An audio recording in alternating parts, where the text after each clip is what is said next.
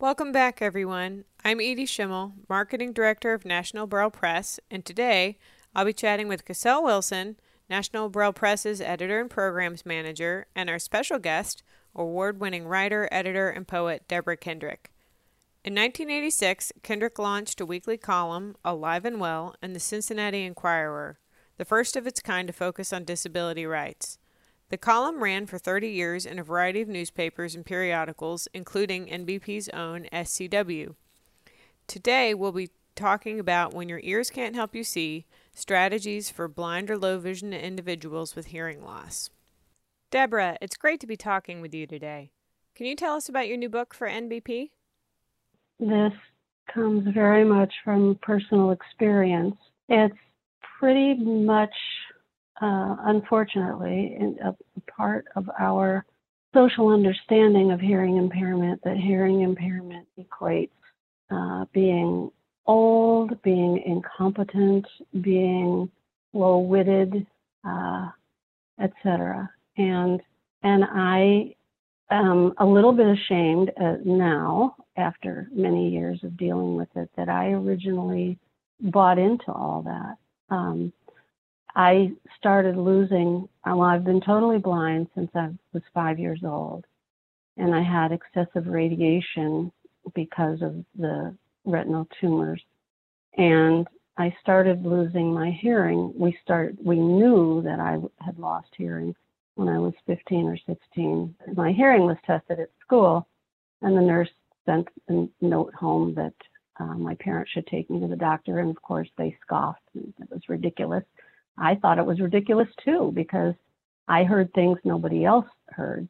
10 years later, with my first baby, when I couldn't hear her when others could, if I was out on the porch, I couldn't hear her without the baby monitor. And so I realized there was really something to this. So I've worn hearing aids for a long, long time. And in the beginning, I had that shame that accompanies hearing loss in our society. I mean, everybody knows at least one person who doesn't hear well and either resists hearing aids or doesn't remember to wear them or doesn't want anybody to know. All of those things come together. And I did that. I've always had long hair. I always made sure that my hair covered up my hearing aids, and was just very self-conscious. And there were a couple of pivotal moments in my life when I saw the ridiculousness of that attitude, and I've made pretty much a total shift to those of us who have been blind for a long time are frequently coaching those losing vision to just find out how to do things other ways. There are always workarounds. There's always another way, and once you find the other ways of doing things, losing your sight isn't such a big deal. Well, I realized that the same applies to hearing. And I like to think that the silver lining of my having lost so much hearing is that it gives me empathy for people losing vision, because I think I better understand in a personal way the stages and the grieving and the anger and the getting it together to get on with your life. So now I guess I've become something of an expert on hearing accessories and hearing aids, and and again, back to the original book, how to cope with the audiologist and how to teach the audiologist to work with us to get the maximum benefit. You asked, what does the book cover? Mostly, I think it covers attitude more than anything else, just to figure out that there are other ways of doing things that you as a blind person may have always depended upon your ears to do, and that there are ways that you can maximize the sound that is available to you. So I talk about just social situations, how to navigate, how to pick the best seat in a meeting or a restaurant, how to set up your own home to be more to be a friendlier hearing environment. And then there's a lot about hearing aids and different types of hearing aids, and a lot about other hearing accessories, and about working with audiologists who have never worked with a blind person before. I don't remember if this is in the book or not, but one blind friend who wears hearing aids told me that his audiologist once said, "My job is just to enable you to hear speech." Well, that is a typical assignment of an audiologist, providing hearing aids and adjusting them for someone with normal vision. But for those of us who depend on our ears to see so much else, to see the spaces in a room with echolocation, when we walk into a room, we listen for where the people are gathering, or where the furniture is, or where the walls are walking down a hall, or where the doorway is as you approach a building and you want to go inside. We listen for what's around us in terms of animals and people and machinery and all of that. So a typical hearing aid program might want to shut all those things out, a lot of noise as it's perceived in the environment, where we have to say to audiologists, no, I need to hear the traffic. I can't cross the street safely if I can't hear the traffic. So there's a lot of education that goes on.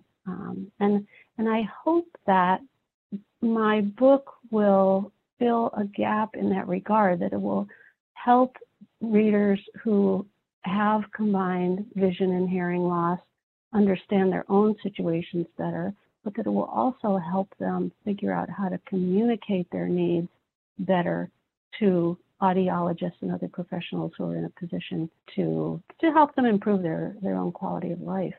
Yes, you have a very, very robust section in the book about working with your audiologist, understanding that relationship, what it should be and what it can be, what a bad experience can be and what a good experience can be, and how to make sure you get the most out of that and you get your needs met. And it's a very informative section.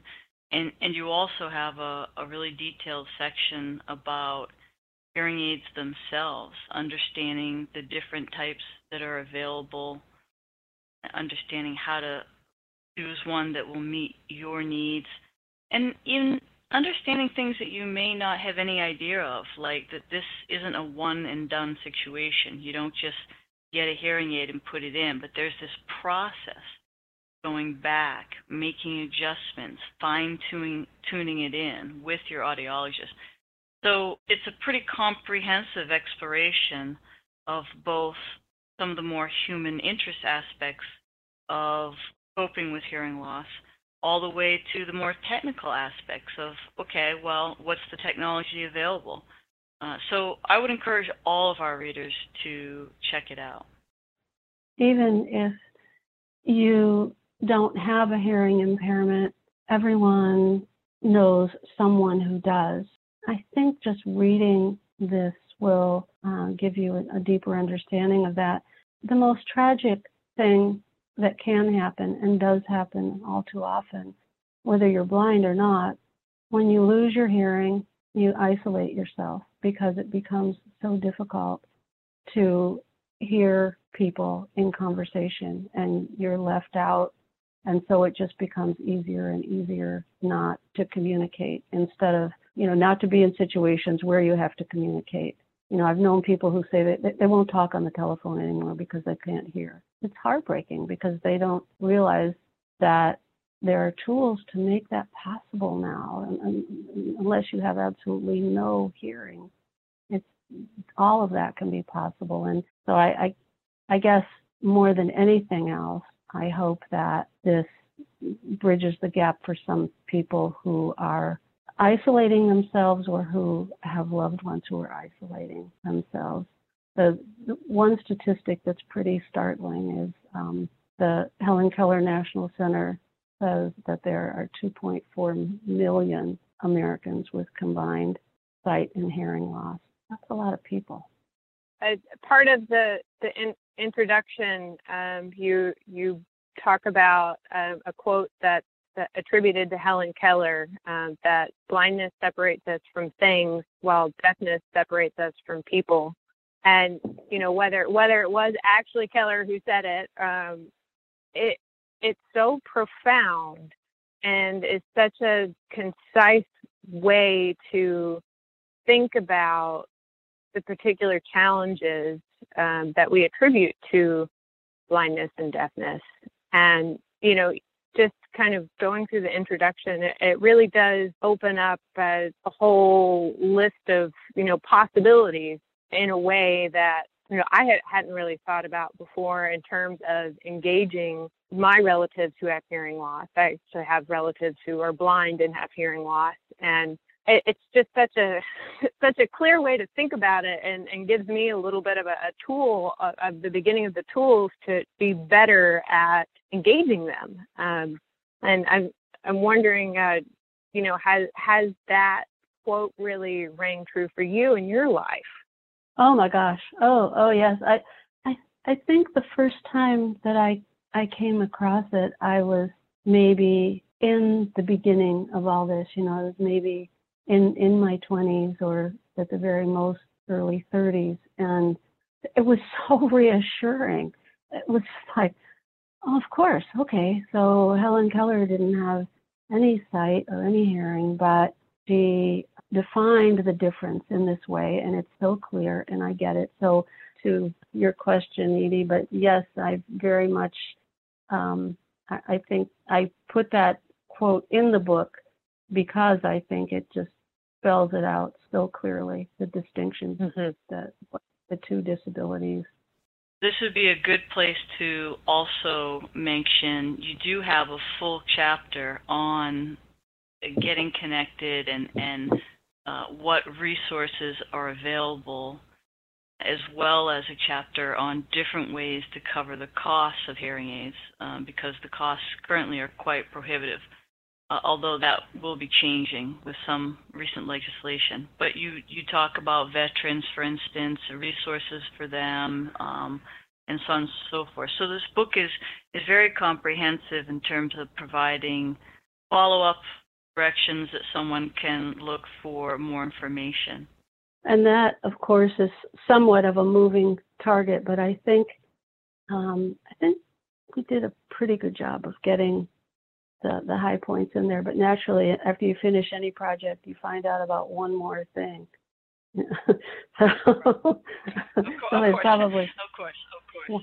Yeah. One more way to cover the cost, but yeah, I feel pretty good about the resource list as it stands.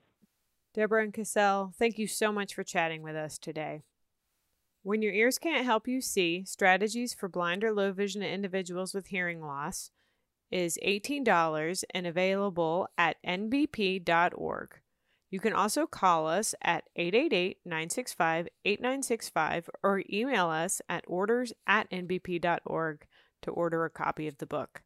For the most up-to-date information on all things National Braille Press, head over to nbp.org and sign up for our e-news. Thanks for listening.